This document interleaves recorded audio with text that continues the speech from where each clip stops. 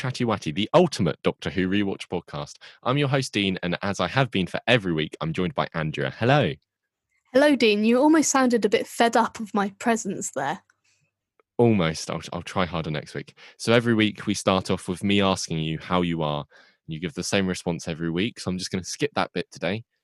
Sorry, you look quite sad now. I am very sad. I mean, I had a whole sob story to offload. You literally just told me how you are. We skipped the question. You said I'm really sad. Oh, I'm so sorry. I didn't mean to. Yeah. I feel like I should give a trigger warning before we start this podcast, because we are going to be talking about some themes some listeners might find distressing. And of course, I'm talking about Adam. Anyway, should we start this podcast off? Yeah, please. I've got Adam in my head and I want him out of it. So let's just get on. Yeah. Okay. So every week, Dean and I like to summarise this episode, the episode we are exploring, in one sentence. So what was your sentence this week, Dean? Well, the episode we're exploring this week is Dalek, season 6 of episode 1. And my sentence summary is as follows. The Doctor meets an old friend, but they're not friends. They're enemies. But he's Rose's friend. Oh, how sweet. Could you tell that I've forgotten to write a sentence summary? No, actually, I just thought it was a really naff attempt at a sentence summary, but thank you for admitting that so that we know why the quality of our podcast has suddenly declined. You're going to suddenly decline if you keep up this attitude. What's your sentence summary? Wow, how threatening. My sentence summary was, a Dalek has an existential crisis after it finally conquers a staircase and nobody seems all that impressed. That's good stuff. It's very sad, very sad. It's quite, well, I feel like they're more horrified than impressed. But we're going to talk about the stair scene, obviously, to such a great extent that you guys are going to feel like you're on that staircase. Was that a threat or what? Anyway, should we just move on? Yes. Okay. So I've got some general information for you, my dear friend Andrea. Are you ready to take in all this knowledge? Oh, I am. I'm ready to suck it all up. Okay. Anyway, it was written by Robert Shearman. Hasn't written any episodes yet, so he's a newcomer to Who. And it was directed by Joe Ahern. It was broadcast on the 30th of April, 2005. And do you want to just answer the question I'm about to ask? What was I doing that day? Yeah. What were you doing that day? I was alive. I was hopefully breathing, hopefully conscious, and hopefully happy. And other than that, I can't be much more specific. That's quite sweet. 2 big things happened the day before this episode was released. Obviously, the big event of this day was the episode being released. So do you want me to tell you what happened the day before? Well, you could, but it's not quite as relevant, is it, Dean, to this podcast? So, first one is that New Zealand had their first civil union take place. Oh, that's so sweet. I know. The other one was Syria completely withdrew from Lebanon, ending 29 years of occupation. Good times. What a great day. Yeah, quickly move on, please, before I say anything else. Yeah, let's. How about I share with you some fun facts? Would you like that? Andrew, we do this same dance every week. You know what I'm about to say, don't you? Well, actually, no, you're quite unpredictable, and it makes it quite hard as a co-host to... They might not be fun facts. They might be boring. They might be sad. They might be just facts. So just tell me some facts, and then I'll tell you what word I would use to describe them. Thank you for that. So my first fun fact is that this episode, as we all know, it's called Dalek now. It was actually going to be called Creature of Lies. What do you make of that? Would that have been a better title? I feel like it would save the mystery of the Dalek in the episode, which is quite interesting. And I would also like to label that an interesting fact. It's not quite fun. Thank you. I think. Although actually really it was an insult, so screw you. But, I personally think that Dalek is a better title, because although you don't have the surprise factor in the same way, the trailer for the next episode at the end of World War III kind of gives it away anyway. Yes, but I did read somewhere that the trailer revealing the Dalek was when people started posting about how they're not going to watch the trailer for the next episode, and that has carried on forever since then. Oh yes, that is true. So the trailer was probably a mistake, but I still think the title Dalek is quite effective, and it's so short and to the point that it represents the simplicity of the episode. One Dalek. Wow, we're really getting. I say this every week. We probably get into the name of the episode. It's my favourite part, actually, as an English literature student. Should we just end it now? Yeah, let's go. I've got my dinner ready. What have you got for dinner? My next fact is that Adam, our beloved Adam, was originally intended to be Van Statten's son, but this was later altered. Do you think changing it was for the best? Yeah, because I don't really like the idea of having an American guy joining them on the TARDIS. You know what those guys are like. You've just made me incredibly uncomfortable. But to extract what I can that isn't racist from your point, I do think it would make it unnecessarily complicated. Yeah. It's just unneeded. Just like Adam. Exactly. I refuse to accept Adam as a character. That fact is fun. Thank you. And so my next fun fact is something that I think a lot of fans who closely follow the show and its trivia will probably know, but I couldn't not mention it. So the BBC were blocked from using the Daleks by Terry Nation's estate. Obviously, Terry Nation being the creator of the Daleks, not Davros, as everyone seems to think. It was actually Terry Nation. What a psycho. Wow. So Davros has just been lying this entire time. Yeah, he didn't create the Daleks. It was all Terry. Davros. I thought I could trust him. I think he's kind of turning out to be a bit of a bad guy, this Davros. He is. Some of the things he's done, a bit morally questionable. I'm fine with him trying to kill everyone, but lying about creating the Daleks is a step too far, Davros. He's crossed the line. You can't even see the line anymore. Anyway, because they couldn't use the Daleks, the script was rewritten and the Daleks were replaced by childlike aliens who kill for pleasure. But actually, the Dalek rights were finally secured by the BBC, and so these other supplement villains were cut back out, but they later reappeared in The Sound of the Drums in Series 3 as a Toclafane. I was thinking about the Toclafane as you told that fact. That is a fun fact. You know what's an even more fun fact? I said Toclafane, and then my phone activated saying, "Hey Siri." So I think we have finally discovered, oh no, now all my devices are going off because I said, "Hey Siri." I'm in a loop. It's happening over and over again. Stop it. Next fact. Okay. So, this is the only one-parter Dalek episode of Russell T Davies's era. Thoughts? That is fun. Yeah. Never even noticed that. It's because most Dalek episodes have multiple Daleks, but this episode only has one Dalek. So, obviously, one episode for one Dalek. Wouldn't it be beautiful and simplistic if that were true? Are there any other two-parters with only one Dalek? Oh my god, no, I don't think so. There's Into the Dalek, and that's a one-parter, and there's only one Dalek. Exactly. So that goes with the pattern. Although there's more than one Dalek in Victory of the Daleks in Series 5. Oh, yeah. Well, so your whole theory's been... I ignore that episode, so... Because of the multicoloured Daleks. Yeah.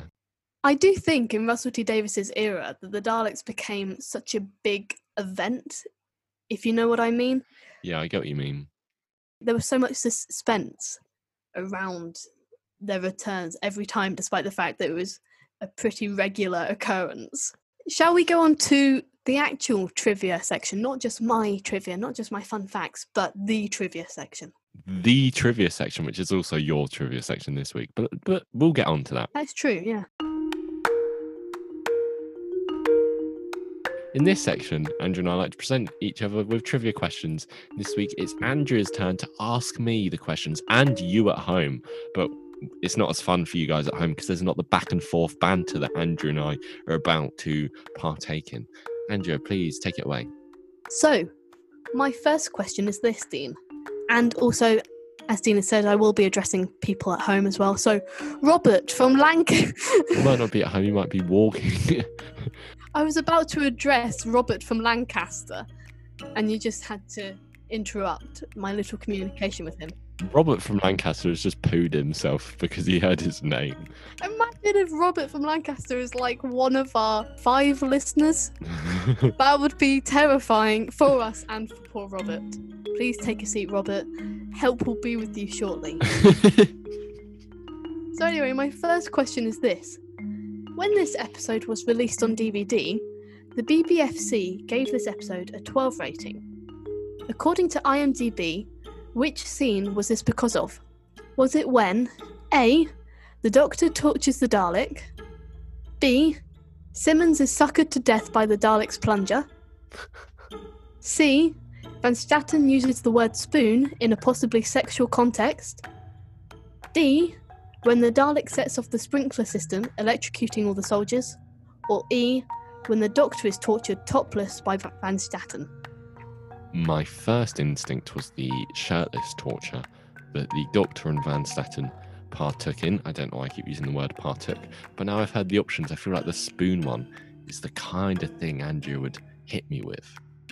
I'd hit you with a spoon. I regret my choice of words, but nonetheless, I'm going to go with the spoon option. I'm afraid you have been fooled, my friend. It was actually A. When the Doctor tortures the Dalek. Whoopsie daisy, I'm a silly Billy. Question 2 time. So, as Dean said, on to question 2. Robert Shearman wrote a Big Finish Doctor Who audiobook in 2003 called Jubilee. This adventure was later reworked to form the Series 1 episode Dalek. Which Doctor features in Jubilee? A. The 2nd Doctor, B. The 4th Doctor, C. The 6th Doctor, D. The 8th Doctor, or E. The Doctor does not actually feature in it. Interesting. Can you quickly just run through the answers again, please? So, A. The 2nd Doctor, B. The 4th Doctor, C. The 6th Doctor, D. The 8th Doctor, or E. The Doctor does not feature in it. I'm going to go 4th. So, I'm afraid you were incorrect. It was the Who 6th Doctor. Okay. Anyway, next question before I continue to embarrass myself. Yeah, you will get hate from so many of our followers. From Robert. From Robert from Lancaster. Yeah, he's already writing into us eminently. So, before writing the script, Shearman asked his partner what she thought made the Daleks daft, rather than a galactic threat. Which of these points did she not mention in her criticism? A. Their plunger is silly. B. They are unable to go upstairs. C. Their vision is easily impaired. D. They can be damaged by bullets. Or E. They can never see behind them. Okay, so clearly all of them are addressed in the episode. And all of them are pretty, base stuff about the Daleks, apart from one. And I feel like, I don't know, because I'm not massive on old Who, but I don't remember them ever being harmed if they were bulletproof or if they ever got shot by bullets. In old Who, I don't know if that's a thing, but I knew, obviously, all the other stuff was because of the effects and the design of the Daleks at the time made it more difficult for them to go upstairs, and apart from the plunger one, I suppose, but I'm going to go with bullets. I'm afraid you were wrong, but your logic, I thought, was very good. Pooh bum. If that's compensation. It was actually C, their vision is easily impaired. That's fun. Oh, I guess that's very similar to the other one, isn't it? Yeah, but as you said, all of these elements were therefore challenged in this episode to dismiss any previously weak traits of the Daleks, which I think is an incredibly clever way to reintroduce such an iconic Doctor Who villain. Indeed. Actually, their ability to hover was seen in The Chase in 1965, not the quiz show, the Doctor Who episode, and Revelation of the Daleks in 1985. And finally, a Dalek was shown going upstairs in Remembrance of the Daleks in 1988. So this wasn't the first time, actually, that we'd seen them take to the stairs in such a cool way. Well, clearly, his girlfriend was such a noob and they should break up. And if they have broken up since then, I'm happy about it. Wow. What I find really endearing about Classic Who is the fact that obviously the Dalek elevating in this episode was achieved with CGI, whereas back in the 80s it was achieved by building scaffolding over the staircase and placing the Dalek prop on a tray and hoisting it up a rail-mounted trolley. That's so much effort for one stunt. Yeah, my idea was a crane, but... A crane's in the bird? Carry the Dalek in its beak? Lots of cranes. Yeah. Attach it. I mean, a big flock of cranes would actually be terrifying. So, my penultimate question. This episode re-establishes the fact that Time Lords have two hearts. It does. They do have two hearts. They do. That's more than us. That's like double. Can I guess what your question's going to be? You can. And if I get it right, I get a point, okay? Even though this is all completely arbitrary. I bet your question's going to be, when was the two-heart thing introduced? Maybe. Do you want to give me the options? I will. I'm trying to go Classic Who this week because I know it's your weak point. Why are you being so mean to me? Because you always do better on my trivia than I do on yours. Anyway. You're not going to enjoy next week. Oh dear. I probably won't. It's the long game. And although I love Russell T Davies and think he's a tremendous writer, it is not one of my favourite episodes.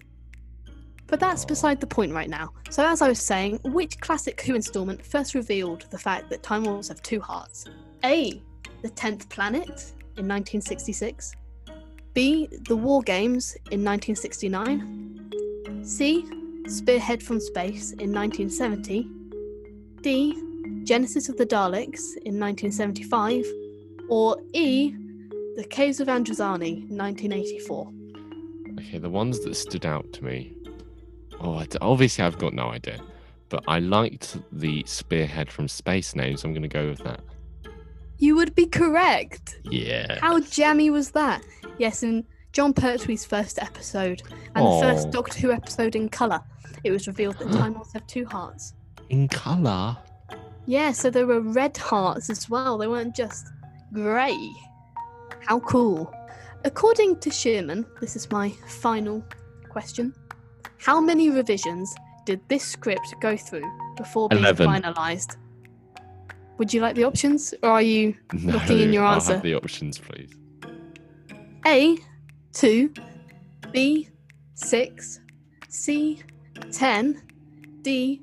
14. Or E. 17. Interesting. Well, I know it's at least 2 because you told me about one earlier on. But Very of course, clever, smart. I'm sure most scripts have more than 2 revisions. Hmm. So I'm gonna go with. Was 14 one of the options, or did I just make that up? It was. And no, you didn't make it up. It's a number. Is it? Well, now I know that. Now I know one of the options is a number. I'll go with that one. And again, your logic would serve you well. It was, in fact, the answer. It took 14 revisions of the script before we got to the episode we have today. That's a lot of work for Robert. And I don't just mean Robert from Lancaster. Oh, I didn't. Maybe it's Robert Shearman from Lancaster. I will do some very quick Googling. Oh my. Maybe he's got a Google alert for his own name. That's what I would do if I was anything. You know what I mean? I do. He was born in Sussex, but I can't find any information of where he is now. Sussex. How dull. Yeah, anyway, so I no longer like this episode.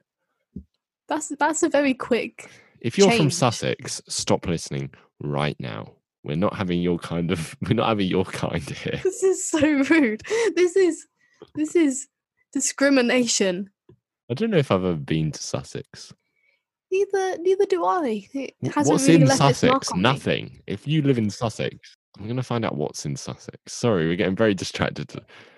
I googled Sussex, and the one it gave me that's inside Sussex is East Sussex, which is fun. Wow, I could not have worked that out myself.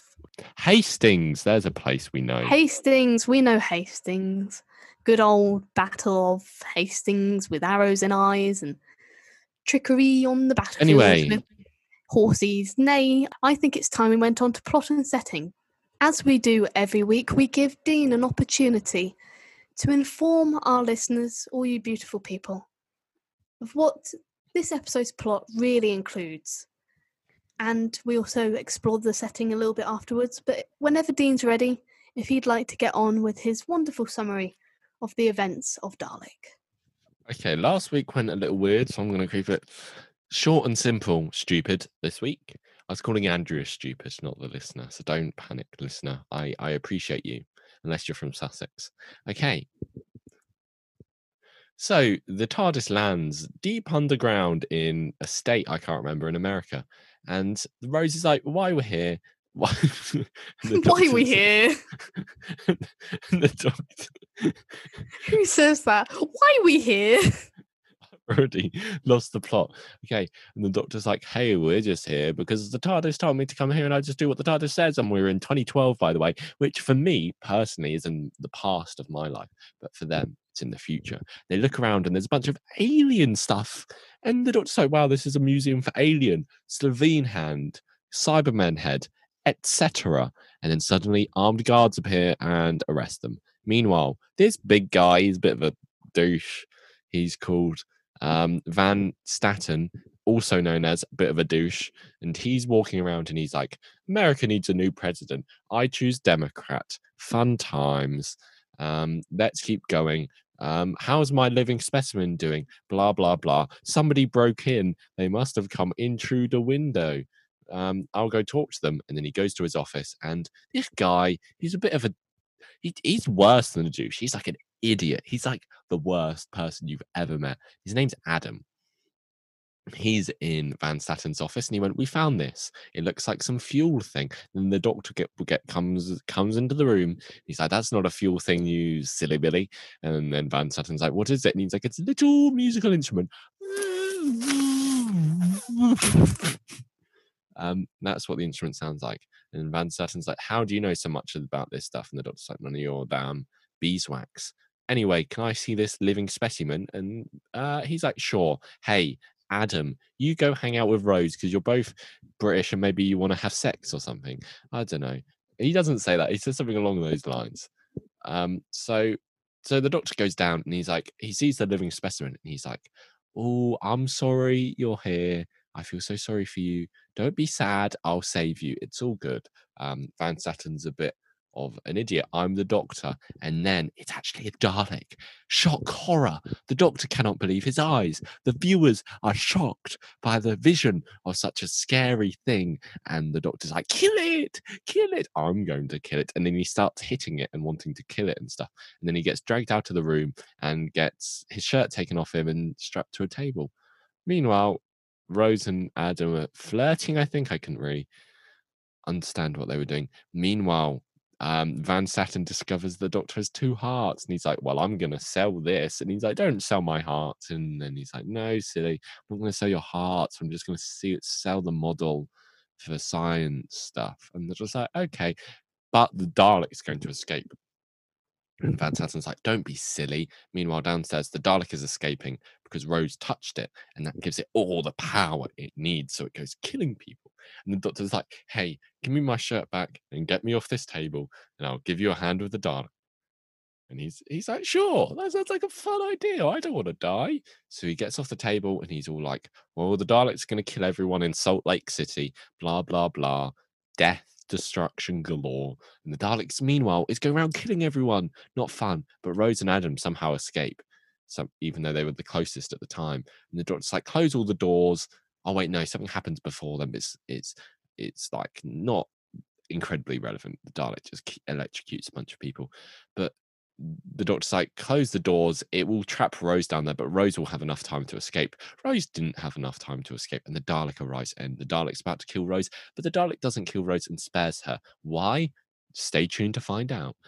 Then the doctor's like, no, Rose is dead. But Rose isn't dead. We know that. Well, I mean, we didn't know that, but now we know that because I just told you. And yeah, and the episode ends there. No, I'm kidding. The Dalek has got feelings and stuff because he touched Rose. Wow, what a twist. He touched Rose? You will touch death soon. He just prodded her with his plunger. I mean, touching is a two-way street. You need to stop yourself. You get in the bin. You get in right now where I can see you. Anyway, where were we? Something to do with the Doctor. Oh yeah, Dalek. He's about to kill the Doctor's about to kill the Dalek because he found a big old weapon. And Rose is like, "Don't kill him." And the Doctor's like, "Why?" And he's like, "Because he's sad and you're mean." And the Doctor's like, "Fair enough." The Dalek was like, "Please, can you kill me?" And the Doctor's like, "Nah, kill yourself." And the Dalek's like, "Thumbs up, sure thing." Kablooey. Dalek explodes. The end. Thank you for listening. And thank you for letting us listen. That was enriching. My life cannot improve itself from beyond this moment. Fun times with Dean and Andrea. Anyway, yeah, fun. Yeah. What do you make of the setting of this episode? Wow, what a fun setting. Underground in a museum. Simple but new. Fresh. I still haven't got out of my telling you the plot mood, and it just makes me say weird things that I will later regret. Please speak words. I will speak words. I personally really love this sort of setting. The Base Under Siege episodes are some of my favourites. I particularly love all the artifacts at the beginning where the TARDIS lands, and that moment when the Doctor says, "The stuff of nightmares reduced to an exhibit. I'm getting old," when he's looking at the Cyberman. And obviously the Cybermen don't appear in Doctor Who until almost halfway through Series 2. So it's a little hint, a little introduction for the new Who viewers. And so, yeah, it's a really cool setting and also very simplistic. So it doesn't distract you from what's going on.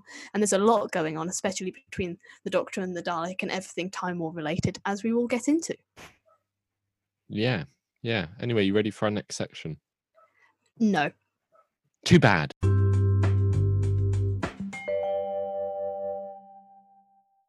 In this little section, it's more than little to be fair, we just go through some of our standout moments from the episodes. And this week we've got a few quotes which are good from this episode too. So what would your first standout moment be, Andrea? You made me sound like a common rear, like an ostrich, and I know that's not what I should be talking about, but please say Andrea smoothly from now on, because I don't want to be associated with a weird fluffy feathered bird. Sorry, I couldn't think of a response.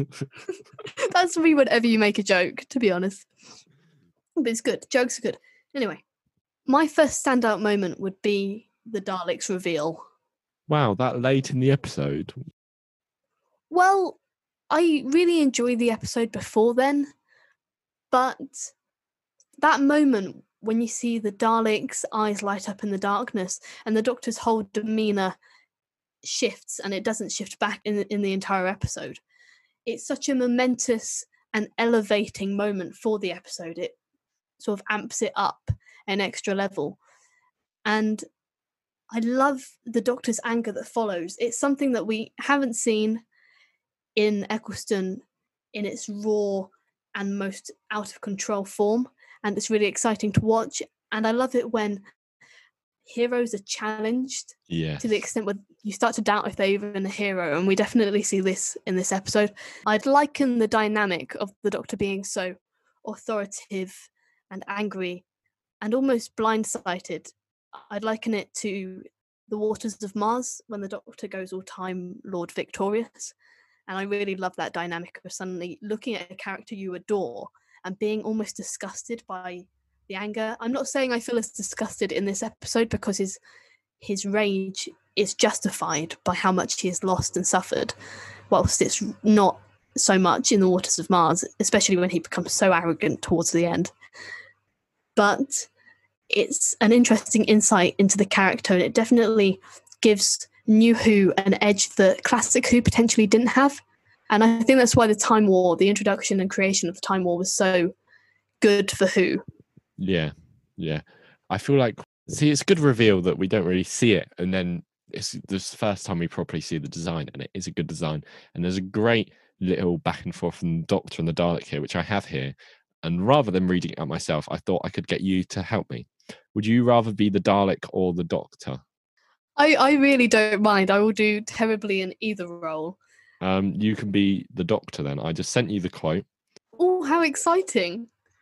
Do I have to do the northern accent? Yeah. Dalek. Yeah. This is my Dalek impression. And the coward survived. You sound like some old grandma with a terrible throat infection or something. How rude. Sorry, would you like to take that line again whilst I warm up my Eccleston accent, which is going to horrify everyone and surprise me because I don't know what's coming out of my mouth. And the coward survived. Oh, and I caught your little signal. Help me, poor thing. But there's no one else coming because there's no one else left. I am alone in the universe. Yep. So are you. We are the same. We're not the same. I'm not. No, wait. Maybe we are. Yeah, right, okay. You've got a point, because I know what to do. I know what should happen. I know what you deserve. Exterminate. He flips a switch, which begins to electrocute the Dalek. Go, Dean. That was nothing. That was a whole load of nothing, and that was a waste of time. It really was, and I noticed halfway through how sad we are. We're literally just doing Doctor Who roleplay to our listeners. But thank you for that. It was an interesting moment for everyone, and I want to kill myself. But I would like to point out, I love that moment so much because he is the Dalek in this moment. I did like that moment until about a minute ago. Yeah, it's been ruined forever now. And it will never be the same. I just imagine all our listeners at home, Robert from Lancaster, just stopping in the middle of the street as he's walking home, thinking, what on earth are they doing? Well, thanks for springing that upon me. But I love that whole scene. The dialogue is so strong in that scene. You really see the Doctor transform into the villain. And he's so reckless and out of control in a way that we haven't seen, as I've already said. And his wit and his sarcasm and all the things that make Eccleston great and funny, and, you know, the more light-hearted elements of his character are completely twisted to make him somehow more cruel than even a Dalek sounds. For example, a quote earlier on in that sequence when he realizes that the Dalek can't fire at him, he says, "Oh, fantastic, fantastic, powerless, look at you, the great space dustbin, how does it feel?" And his iconic catchphrase, "fantastic," is transformed in that moment. He's wishing bad on the Dalek, and of course you would, especially since the Daleks are your arch enemy. But whilst you've seen him say fantastic in moments of complete celebration, moments when he's wired up with adrenaline during the chase, when he's holding hands with Rose and they're running, it changes and it's suddenly joy, sort of cruel joy. And it's so good. I'd have to agree with you a lot there. Speaking of his catchphrase of fantastic being perversely twisted, it gets twisted in a scene later on, which I feel like we better talk about, is when Adam and Rose are having their little flirty flirt, and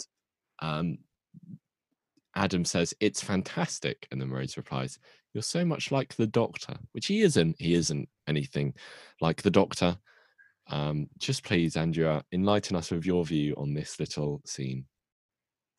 I hate Adam, and that's about it.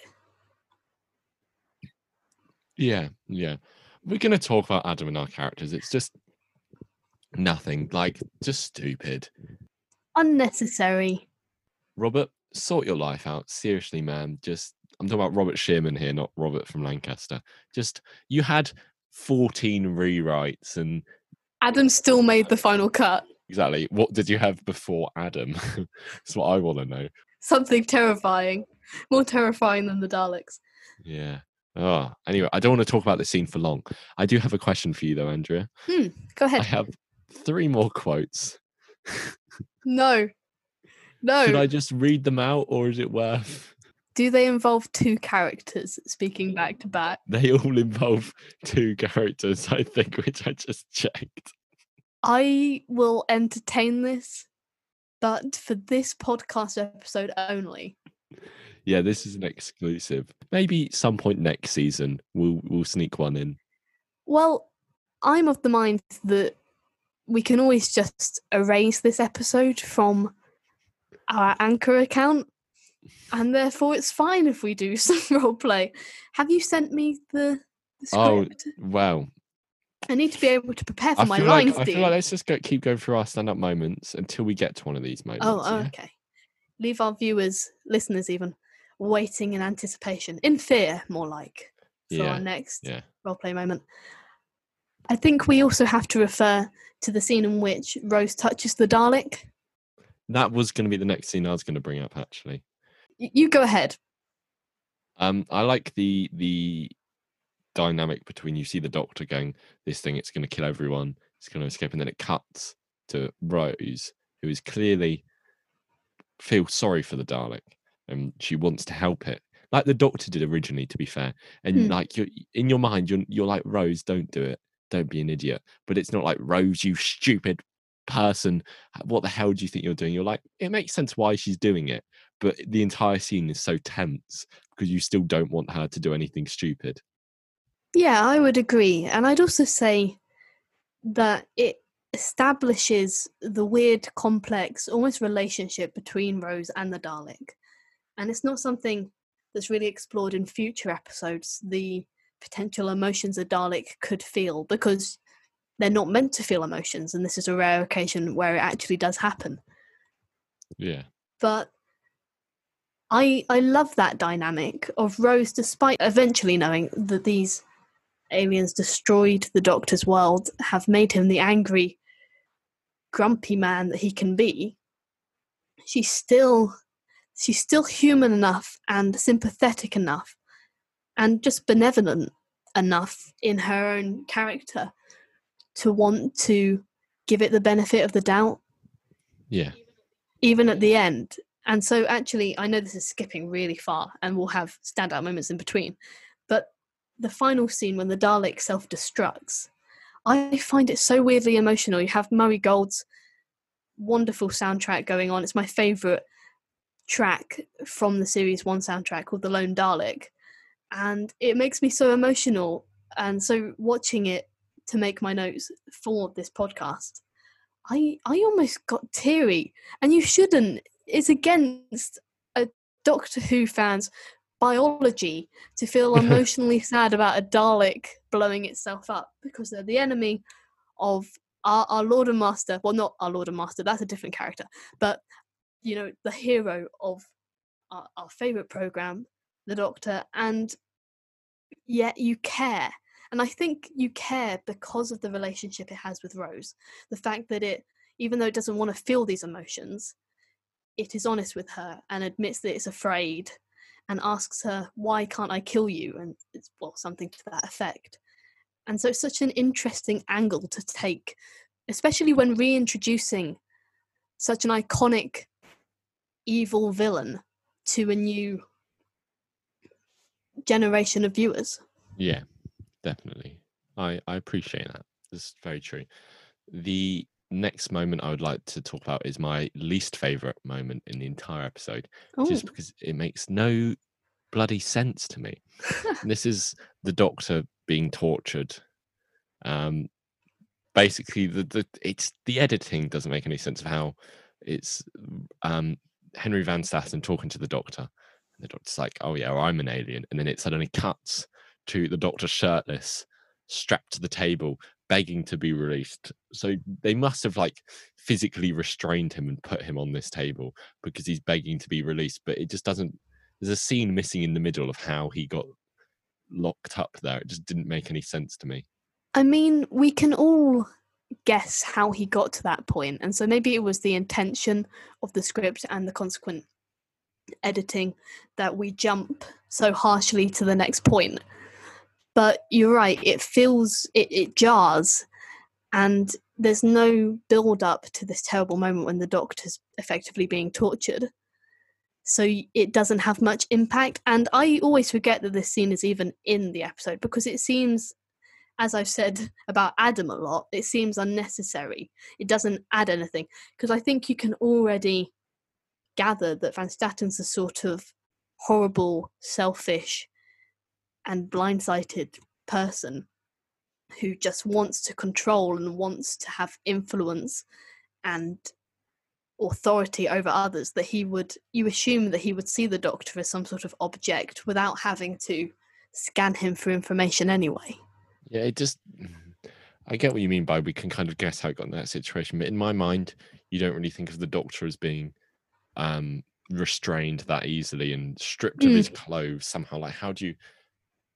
And then the fact that the next scene, they don't even have a scene of him being let out, and the next scene, he's in his shirt, nice, still no creases in it. Clearly, whatever they've done is just folded it up somewhere. That is very typical Who. Conveniently neat, uncreased clothes from one scene to the next. But also, why does he have to be topless? This may sound really prude of me, but I don't want to see the Dr. Eccleston topless when it's so insignificant to the rest of the story. Surely you have enough alien tech that's advanced enough to X-ray him or whatever it is through one layer of jumper. Especially, I do feel quite sorry for him now we know what he was going through at the time as well. Exactly, it seems cruel. Exactly. Just unneeded, and yeah. I just didn't understand it, and that's why I didn't like it. But this is a great episode, so let's talk about some more great moments. And by great moments, I mean the Dalek going on a killing spree. What fun. I don't have much to say. Immense fun. It was just pretty intimidating. That's all I've got to say. Yeah, we are treated as Dalek fans in this episode.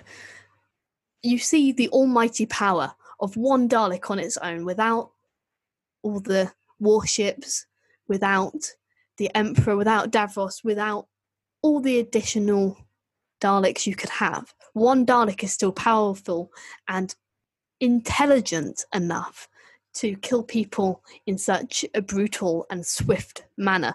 That moment when the Dalek electrocutes all the soldiers from setting off the sprinkler system and doing one single exterminate, which kills them all.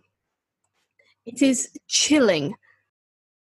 Yeah, I really think Daleks can be a lot more threatening when there's just one of them. And I just feel like, we'll talk about this at the end of the season, where there's millions of ships and whatever, it just seems a bit insurmountable and a bit like, I don't know how to explain it. It just doesn't seem as threatening as this one Dalek going around killing everyone. I feel like it's because there's more like personality behind it, and this one Dalek is going room to room killing everyone, and there's nothing they can do.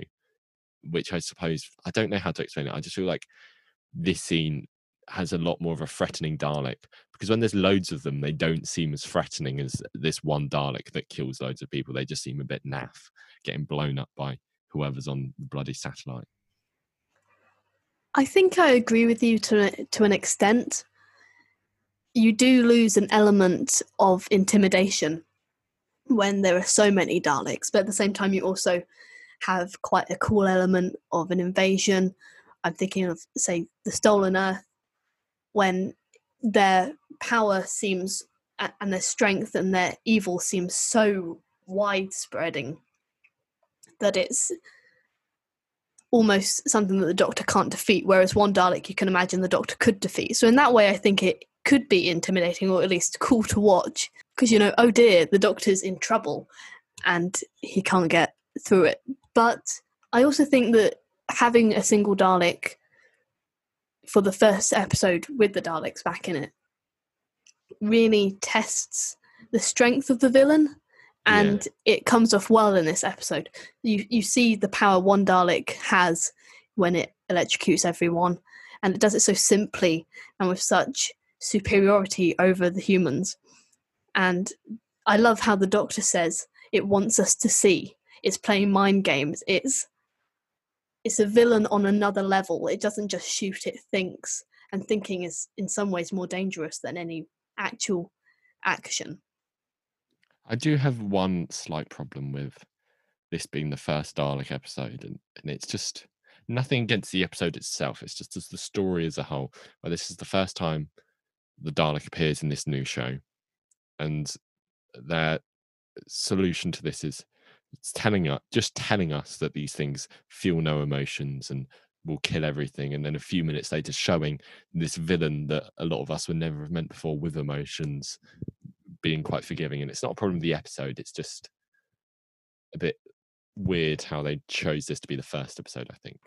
It is, because in some ways it reintroduces them in a really good way. As we've previously said, it challenges all the previously silly things about the Daleks, but in another way, emotions are a big theme in this episode, and Daleks are anything but emotional. I'd also say, whilst we're on its killing spree section, that the moment, I have to mention this, you know what I'm going to say, the moment when it says elevate. Elevate. Viewers across the nation are proved wrong, despite the fact it happened in Remembrance of the Daleks, are proved wrong. The Daleks are actually a good Doctor Who villain. They aren't silly, they're terrifying. And also Rose and Adam and that woman who no one cares about because she's about to die, they're all proven wrong, because they're like, ha! How is that woman the one you don't care about? Surely it's Adam. Oh, I don't care about Adam either. But I'm just saying, I don't care about Adam, but I still have such strong emotions about him that I remember his name. True. You care about Adam, just not in a good way. Yeah. Okay, I'm glad listeners are going to be sitting on the edge of their seats for the next quote. And the next quote happens right after this scene. Oh, no. So there are two characters. Because I've worked it out in my head, and there is a way for you to be able to play a different character every time, Andrea. You're cruel. You're crueler than the Dalek. Why do you do this to me? Whoa, I'm crueler than a Dalek. That's so rude. Anyway. Well, at least this Dalek in this episode experiences human emotions. Wow. So what scene? Okay, you're playing Rose in this scene, okay? And I'm just about to send it to you. I don't think I can do Billie Piper justice. Oh, and you can? Are you calling what you just did justice for Christopher Eccleston? No, but I gave it a good try. Well, I'm a Dalek again, so you're welcome, listeners. Can I read the first bit just to set the scene? Because they might not know what's happening otherwise. That's true. Rose is confronted by the Dalek. Ooh, whoa, scary. What are you waiting for? Oh dear, I don't know what that was. I feel your fear. What do you expect? Daleks do not fear, must not fear. Bijou, bijou. It shoots wildly twice, missing Rose completely. You gave me life. What else have you given me? I am contaminated. Just went kind of American at the end of that one. I am contaminated. I've watched this episode quite a few times, and every time I've watched it, I've missed the good stuff that the Dalek's saying. It's got some really good, like, somewhat philosophical lines, but you kind of just miss it because of the silly voice. And I really appreciate a lot of these lines, I think, now I'm actually thinking about them, and I've just butchered them all. You and me both. I'm so sorry, Billie Piper and Robert in Lancaster, for having to hear that. Yeah. Anyway, what are your thoughts on this scene, trying to ignore our spin on it? Well, the original scene, as it was, before we contaminated it, so to speak, I really enjoy it because I think you kind of already summarised it. The Dalek says really philosophical things. It considers emotions to be contaminated. And I know that as humans, we obviously think that that's ridiculous. But in some ways, some emotions only have negative impacts. And Doctor Who is quite good at even showing the worth of negative emotions. I'm thinking of Cyberman episodes, especially in particular The Age of Steel, where John Lumick questions why the Doctor would want to feel things like pain and suffering and grief. And the Doctor says that, he proves that they define him and that they're important. and just as important and relevant and character shaping as the good emotions. And so this episode addresses that theme of humanity, really, in quite a similar way. Which is something you don't really see with the Daleks as much, because you don't have the converting side as often as you do with the Cybermen. Although, obviously, you do in the series finale for this series. But it's a good scene. And it's quite tense when you see the Dalek try to exterminate Rose and it narrowly misses twice. And I also, with this, because Rose is assumed to be dead, I enjoy Eccleston's reaction to this. He hears the Dalek scream, if you like, exterminate. He tears off his earpiece. He admits that he killed her. It's all his fault. And you sort of see in a mini way the grief that he went through probably every day of the Time War, seeing Daleks destroy his home and those he loved. And so he's losing someone to the Daleks all over again, and it's too much. And that is what drives him to save her when it turns out that she's not dead and he's given a second chance. Sweet, sweet Andrea, you have walked right into my trap. Oh dear.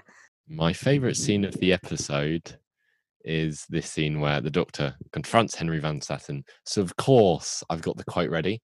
This time, Andrea, you can play Henry Van Satten, so get your American accent ready. Oh, God, I'm going to insult so many people. Okay. You can read the first bit again. Go ahead. I'm glad this is a 1 week thing. That's all I'm going to say. Me too. I am so relieved. Okay. The Doctor believes Rose has been killed by the Daleks. I could have killed the Dalek in its cell, but you stopped me. It was the prize of my collection. I'm so sorry, any American viewers. And I know we have some. I've looked on Anchor FM's analytics. Your collection? Well, was it worth it? Worth all those men's deaths? Worth Rose? Let me tell you something, Van Satten. Mankind goes into space to explore, to be part of something greater. Exactly. I wanted to touch the stars. You just wanted to drag the stars down and stick them underground beneath tons of sand and dirt and label them. You're about as far away from the stars as you can get, and you took her down with you. Well, I think we've just destroyed any potential acting careers or voiceover careers. In a few moments, I'm so sorry to any Americans. You're lovely people. That's funny. You think anyone's going to listen to this? And well, I hope not, actually. Which is a weird thing for a podcast. I hope we have no listeners. Apart from Robert from Lancaster, I appreciate him. Yeah, he's welcome. Unless he's been to Sussex. I was about to say, if you stepped foot in Sussex. Anyway, more standout moments. Quick. I have one, and that's, I really like the final scene. Wait, sorry, do you have any before then, or? Well, it depends what you mean by the final scene, because the final scene is technically Adam being like, final scene is technically Adam talking about. I'm talking about the bloody scene where the thing that explodes. The thing being the Dalek. The title for this episode is quite a clue. I know that you're not quite on it when it comes to Doctor Who, and this has been a challenge for you, but it's called a Dalek. I thought it was a Cyberman. Anyway, what a great scene. What was that accent? It was my idiot voice. I was pretending to be an idiot. In hindsight, I should have just done my impression of Andrea. Anyway. Whoa, that hurt. What a great scene. This has gone off the rails. What a great scene. I think it really just brings everything together that's happened into this episode so neatly. It's such a satisfying ending for all these themes they've been throwing out. We've discussed in the past how we've been dismayed at the unquiet dead and the end of the world, where they'll talk about themes or they'll talk about Mr. Sneed being mean to people or the rich or whatever, and they never like full on face these themes at the end of the episode.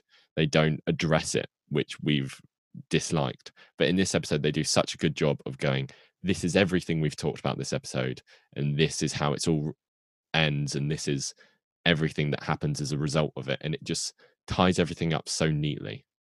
You have hit the nail on the head, and it's got a headache now. I think you're so correct. It is so clever to position the Dalek in the, well, maybe not the moral high ground, but higher than the Doctor, even though obviously the Dalek has killed many more people, but Rose acts as a barrier, suggesting that what the Doctor's doing is more wrong than what the Dalek is doing at that moment in time. It stood there, it wants to break free. The Doctor is there, meanwhile, with a gun. And you see him ready to be violent and to take action, physical action, against an enemy for the first time. I know he blows up the Sabine, but with the tone of the episode, we sort of just accept it. We don't question it morally, and we just enjoy it, if anything. No offense to the Sabine, they're a great villain, despite what many Doctor Who fans say. But we do enjoy them being blown up. It's still quite funny. We do. I also enjoy them blowing off. Oh dear. The fart jokes are inescapable. I don't care if it's not an episode about them. Farts will forever be a theme in this podcast as long as Dean is a co-host.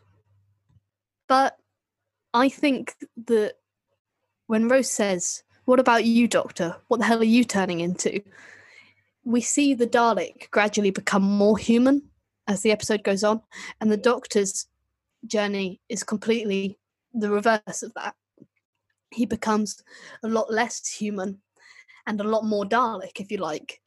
And it's so interesting to see this because until this point, he's only been a hero. Yes, he's been harsh, he's shouted at some people, poor Charles Dickens, etc.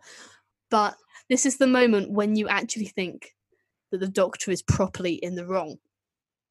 And Rose is so good at almost taming him. Just as she does the Dalek, she helps the Dalek become more human, although it considers itself to be contaminated as a result. And she does the same for the Doctor. They're both survivors of the Time War. They're both tarnished by the events they've gone through. They're both loyal to the sides that they were on. And yet Rose manages to tame them both. And so I think that she has the strength in this particular scene. And it's fantastic to see her almost stood in between the two enemies. Yeah, you're right. Do you want me to now go and ruin all this great analysing we've been doing? Because it is time for the last little bit of roleplay. Oh no, I thought that was it. No, there's one more. I will play two characters. I will play the Doctor and Rose, while you, Andrea, can play the Dalek. Oh dear, you've done such a good job with the Dalek. Okay, so I'm starting. So I'm the Dalek, and I've got to do a Dalek-y voice now. I am the... Oh no, that was bad. I'm not... Oh, can I just... I'm just going to practice it briefly. You talk to our listeners. I'd just like to give a couple shout-outs to Robert from Lancaster and David from Hertfordshire. And whoever is in Sussex, you're getting no shout-outs. You suck. Also, thank you for listening. I only have two Dalek voices, and neither of them are anywhere near to Dalek. So I either go growly... Do a bit of both. Do a bit of both for us. Or just a stereotypical Give us crap robot. A bit of both. I am the last of the Daleks. You're not even that. Rose did more than regenerate you. You've absorbed her DNA. You're mutating. Into what? Something new. I'm sorry. Isn't that better? Not for a Dalek. I can feel so many ideas, so much darkness. Rose, give me orders. Order me to die. I can't do that. This is not life. This is sickness. I shall not be like you. Order my destruction. Obey, obey, obey. Do it. Wow. Clap, clap, clap to us. I feel like we got into it, which is more than anyone listening did. That was powerful. I love the line. I'm going to say it in a normal voice so it actually sticks. Because I feel like that was the problem with a lot of these lines. Who goes, this is not life. This is sickness. I think such an interesting way at looking. I really like the idea this episode has that this thing that's never experienced emotions before is suddenly hit with so many emotions, and its only response to this is to blow itself up. And I think that is such a mood, to be honest. I mean, if a human had never experienced emotions and then suddenly did, would we see that as a positive thing? Yeah. This is it's going to sound a bit off topic. I saw a video the other day where a kid had never heard anything before, but they got hearing aids and he could hear. And I was like, wow, that's such an amazing thing. But if you were that kid he was like 3 or something, never heard anything your entire life, and they turn on the hearing aids, it would be the most terrifying experience of your life. Yeah. And like his parents are sitting there going, it's all right. But obviously you've got no idea what they're saying. And I feel like it would be really scary. And I kind of think this random video I saw on the internet relates to what this Dalek is going through. It's the complete unknown for the Dalek. Yeah. It's like a gift, but doesn't know what to do with it. And it's terrifying. Well, anyway, Andrew, are you ready to move on to our next little bit? I am. Let's giddy up.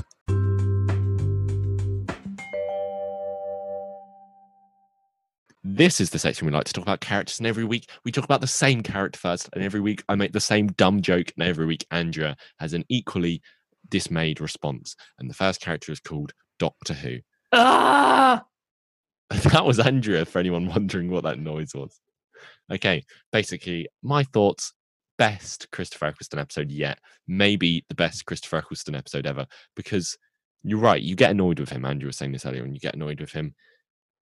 But you don't dislike him, if that makes sense. You're like, why are you doing this? But you know why he's doing it. That sounded really dumb, but I think I got the message across.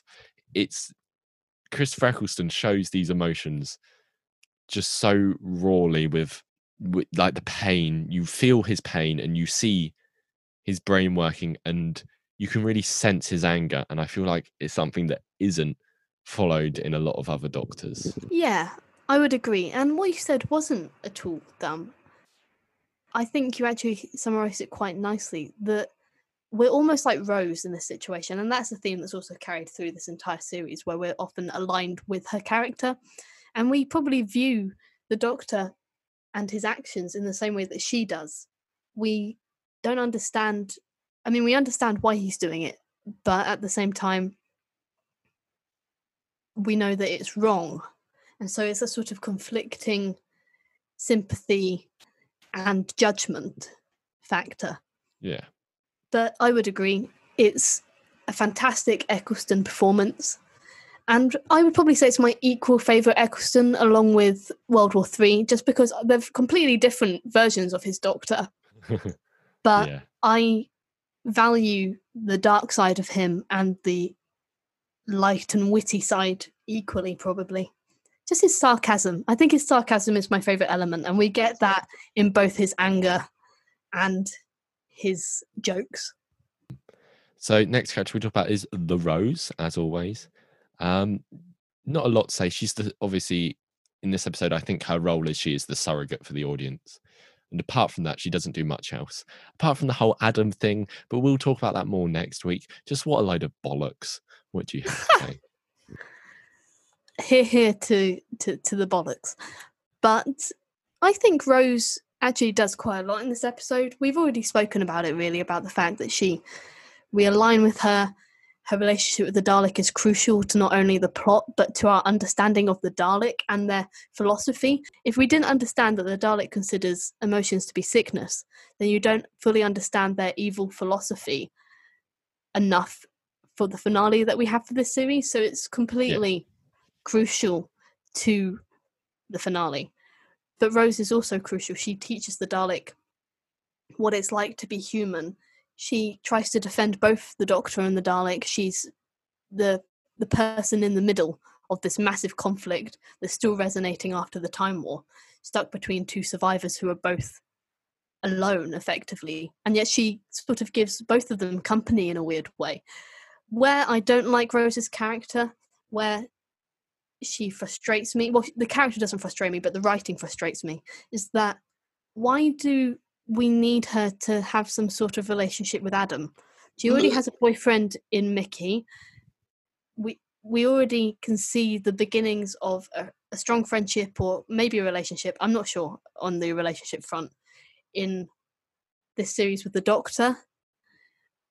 And yet it's like Adam's a filler in the middle, and I think that it's quite negative. If I want to take a feminist stance, it's quite negative that they seem to feel the need to pair and match Rose up with some sort of male just for the sake of it. And you get Captain Jack in a few episodes as well. Exactly. So she just goes from one man to the other. And for such a confident and emotional character, who I would say is a strong female character, probably more so in series 2. Well, definitely more so in series 2, and when she later returns in series 4. But I think it's just a shame that they had to have her dancing from one man to the other, and Adam is the most unnecessary of all the characters. I have a preposition for you. Mm-hmm. See what you think of this. Why don't we try and avoid complaining about Adam this week, and next week we can have a whole entire section called Everything Wrong with Adam.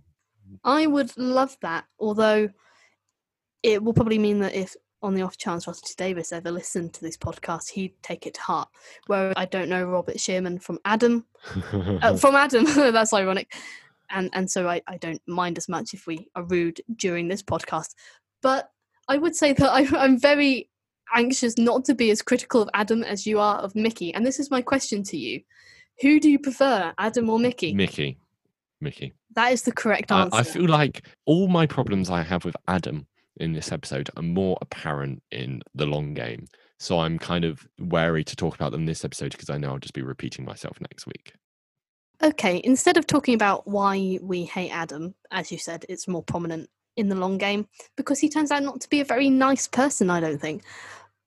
But can I ask you this? Yes, you can. If Adam was just in this episode and didn't go travelling with the Doctor briefly and then exploit the gift of seeing the universe that the Doctor gives him, would you dislike him as much as you do?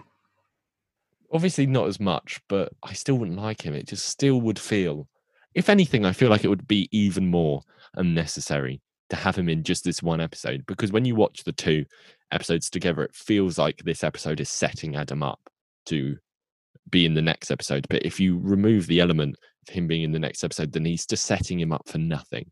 And it's just having this character and trying to build emotions on it, but having no payoff and just being a big loser the entire time. That's one way of putting it. What do you think?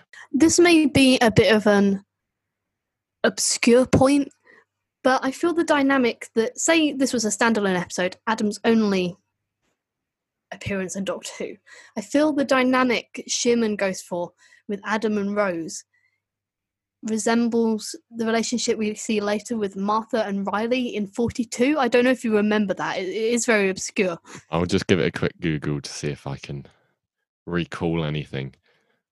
But they're sort of forced together in a sort of friendly way. There's a bit of flirting. And it's done better in 42 because you get the impression that Riley's emotionally invested in Martha and is very respectful of her. And they come close to death. So, and I'm not saying that Adam and Rose don't come close to death in Dalek, but then Riley and Martha are cast off in this exit pod and are gravitating towards the sun. And it looks like they're not going to get out of the situation well, obviously. And so they bond emotionally. There's no moment where Rose and Adam connect. And that's my issue with Adam in this episode. It's all just pretty crap banter. Exactly. They should have bonded after they had become endangered by the Dalek. Rather than them flirting a little bit. It's quite abrupt. Rose's, the last 2 episodes have been about Rose's infatuation with the Doctor and also how Mickey has suffered as a result of that and how she's missed him. And so it's completely about those 2 characters. And then she waltzes straight into the room of some other bloke and they start flirting immediately. And it's just a bit awkward. I don't want this to be taken against Billie Piper, but I just don't feel like there's much chemistry between the characters. No, it's the writing. It's just dumb banter, unlike us 2 who have top quality banter on this podcast. We do. And if anyone says otherwise, still give us 5 stars. We don't care what you write. Okay, I feel like I'm a bit Adammed out now, so I don't have much to say on Henry Van Statten. Oh, I am Adammed out so badly. Interesting character, Henry Van Statten. I feel like he could be a villain in a whole episode of his own, and you didn't have to throw the Dalek in. I'm not saying that's a bad thing. I'm just saying it could have worked like that. Would have been interesting. That's about it I've got to say on him. Yeah, he's probably the first example of bad human. Yeah, we see this sort of imprint of a bad human throughout Doctor Who in various forms. I'm thinking most recently in Arachnids in the UK in Series 11. And so you see this sort of power mad, completely ignorant and arrogant, often men, not going to lie, who... Oh, dead, no. who somehow, when faced with an alien threat that will probably mean death for many people around them, or little people as they probably see them, they still think that they're somehow clever enough, important enough to be invincible to that threat and to therefore not have to worry about it. And they let other people die as a consequence. And I feel he's the first version of this character that we get in New Who. And so later versions are maybe not as good. He does annoy me, but he's meant to. Yeah. He's meant to get under your skin. You're meant to think, what a disgusting human being. I hope he gets thrown out on the streets with his mind wiped somewhere in a place beginning with S. You know? I do like it. I've talked about already about how my favourite scene is the bit about the Doctor saying he just wants to drag the stars down under all this sand and dirt, which I think is such a brilliant metaphor. Really sums up his character. And I think that's about everything I have to say on him. I agree. Shall we, because we've talked about the Dalek a lot already, because the episode is Dalek, shall we move on to the most pretentious section of the podcast? The section you made me do? No, you're getting your defences out early. You don't even know what I'm going to say yet. We'll find out.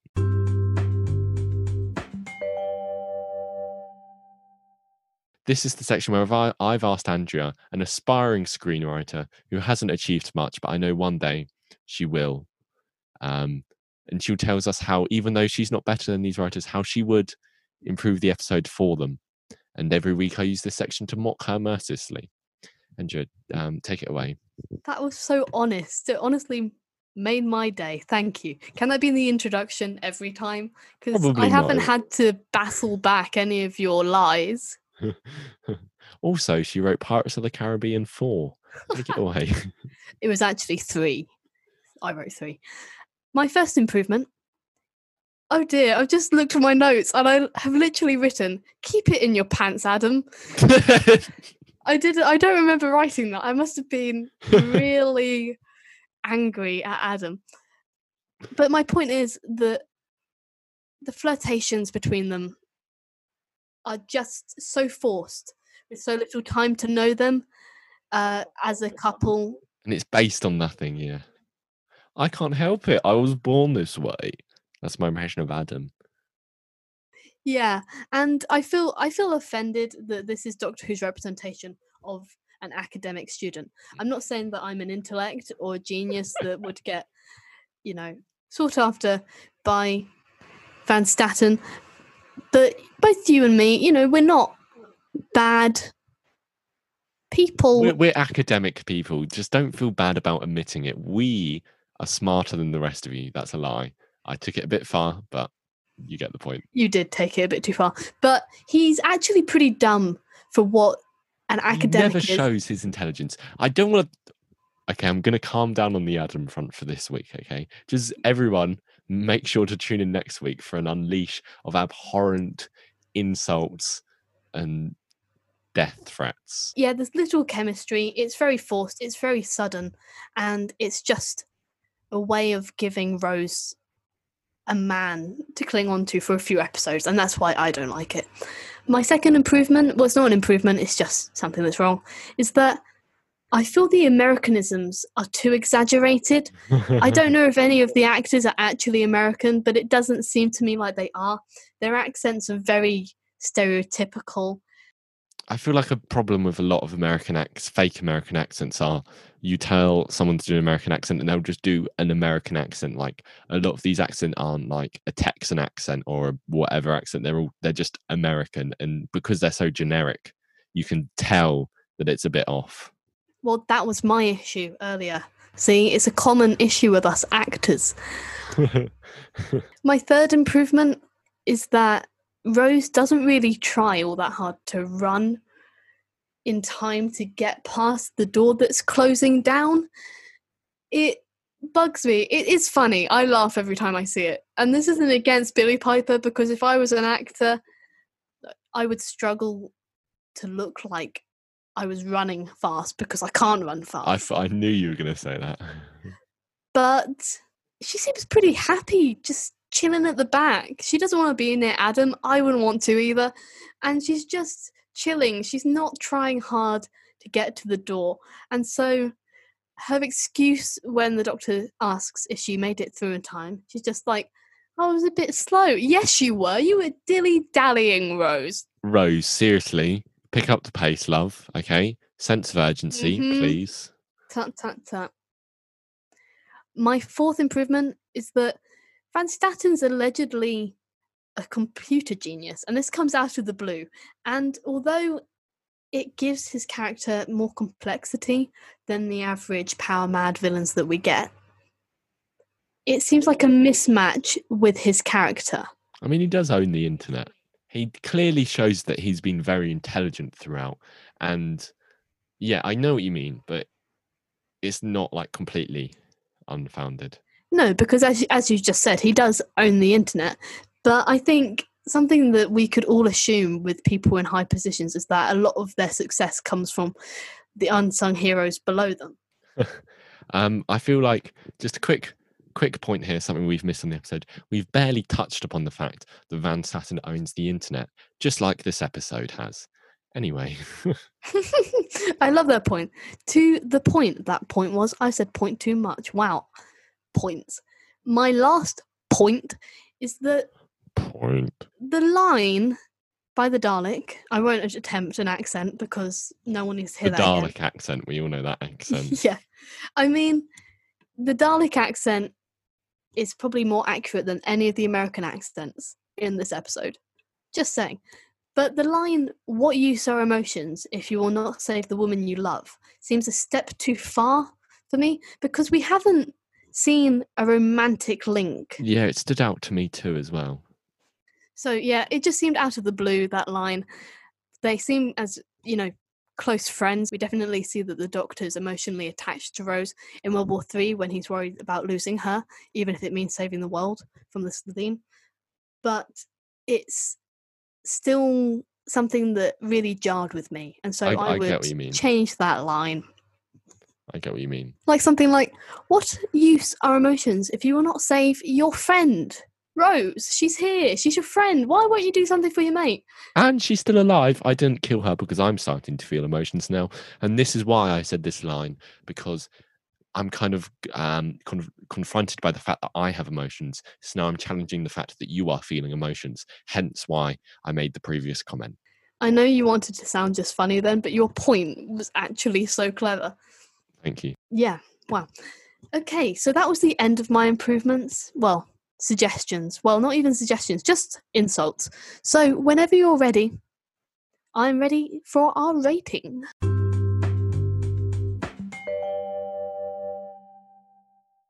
Every week, I give this brief summary of our rating system. If you don't get it by now, this isn't the podcast for you because you're pretty dumb. So we rate the episode on a scale of 1 to 13, 1 being the worst and 13's the best, because there are 13 doctors. This is just an arbitrary number we've chosen. We're not saying the first doctor is the best or the 13th doctor is the worst, or vice versa. I said that the wrong way around. Also, you can give an 8.5 as a score, aka a war doctor, but no other decimal places are allowed. Any questions? What happens if you gave it an 8.8? You will be exterminated. You didn't do it in the Dalek voice. I was waiting for that. Wow. How disappointing. You have let me down. Anyway, I have given this rating, big number, biggest number yet, 11. It may not be as rewatchable as an episode like World War III, but just for the meat of all this content in it, or the clever stuff art. And all the philosophy, I really like it and would probably be isn't the funnest episode of the season, but for me, I think it's the best episode of the season. Very interesting. I gave it a 10 out of 13. I basically did this because when going back through the series, I enjoy it probably equally to Rose. Yeah. And I gave Rose a 10. So it sense. Seemed fair. Well, I'd just like to thank you all for listening to our podcast. Please join us next week where, as we have mentioned, we will be talking about The Long Game. And next week, if you didn't think we did enough slating of Adam, well, you're in for a treat next week. Okay, that's all. You really are. Yes, and please do follow us on Instagram at ChattyWattyPod. We've also got an email, chattywattypod@gmail.com. Please give us your thoughts on what we've said. Give us suggestions for things to discuss in future podcast episodes, obviously Doctor Who or Britney Spears related. And we also obviously have an Anchor FM account. So please do check us out at ChattyWatty. Yeah, and please, if you do use Apple Podcasts, leave us a 5-star rating and a little review. I say this every week. If you don't like the episode, give us a 5-star rating and then put all your insults in the review, because we're not going to read the review if it's anything less than 5 stars. So, yeah, again, I'd just like to thank you all for listening, and I'll see you next week. Bye. Bye.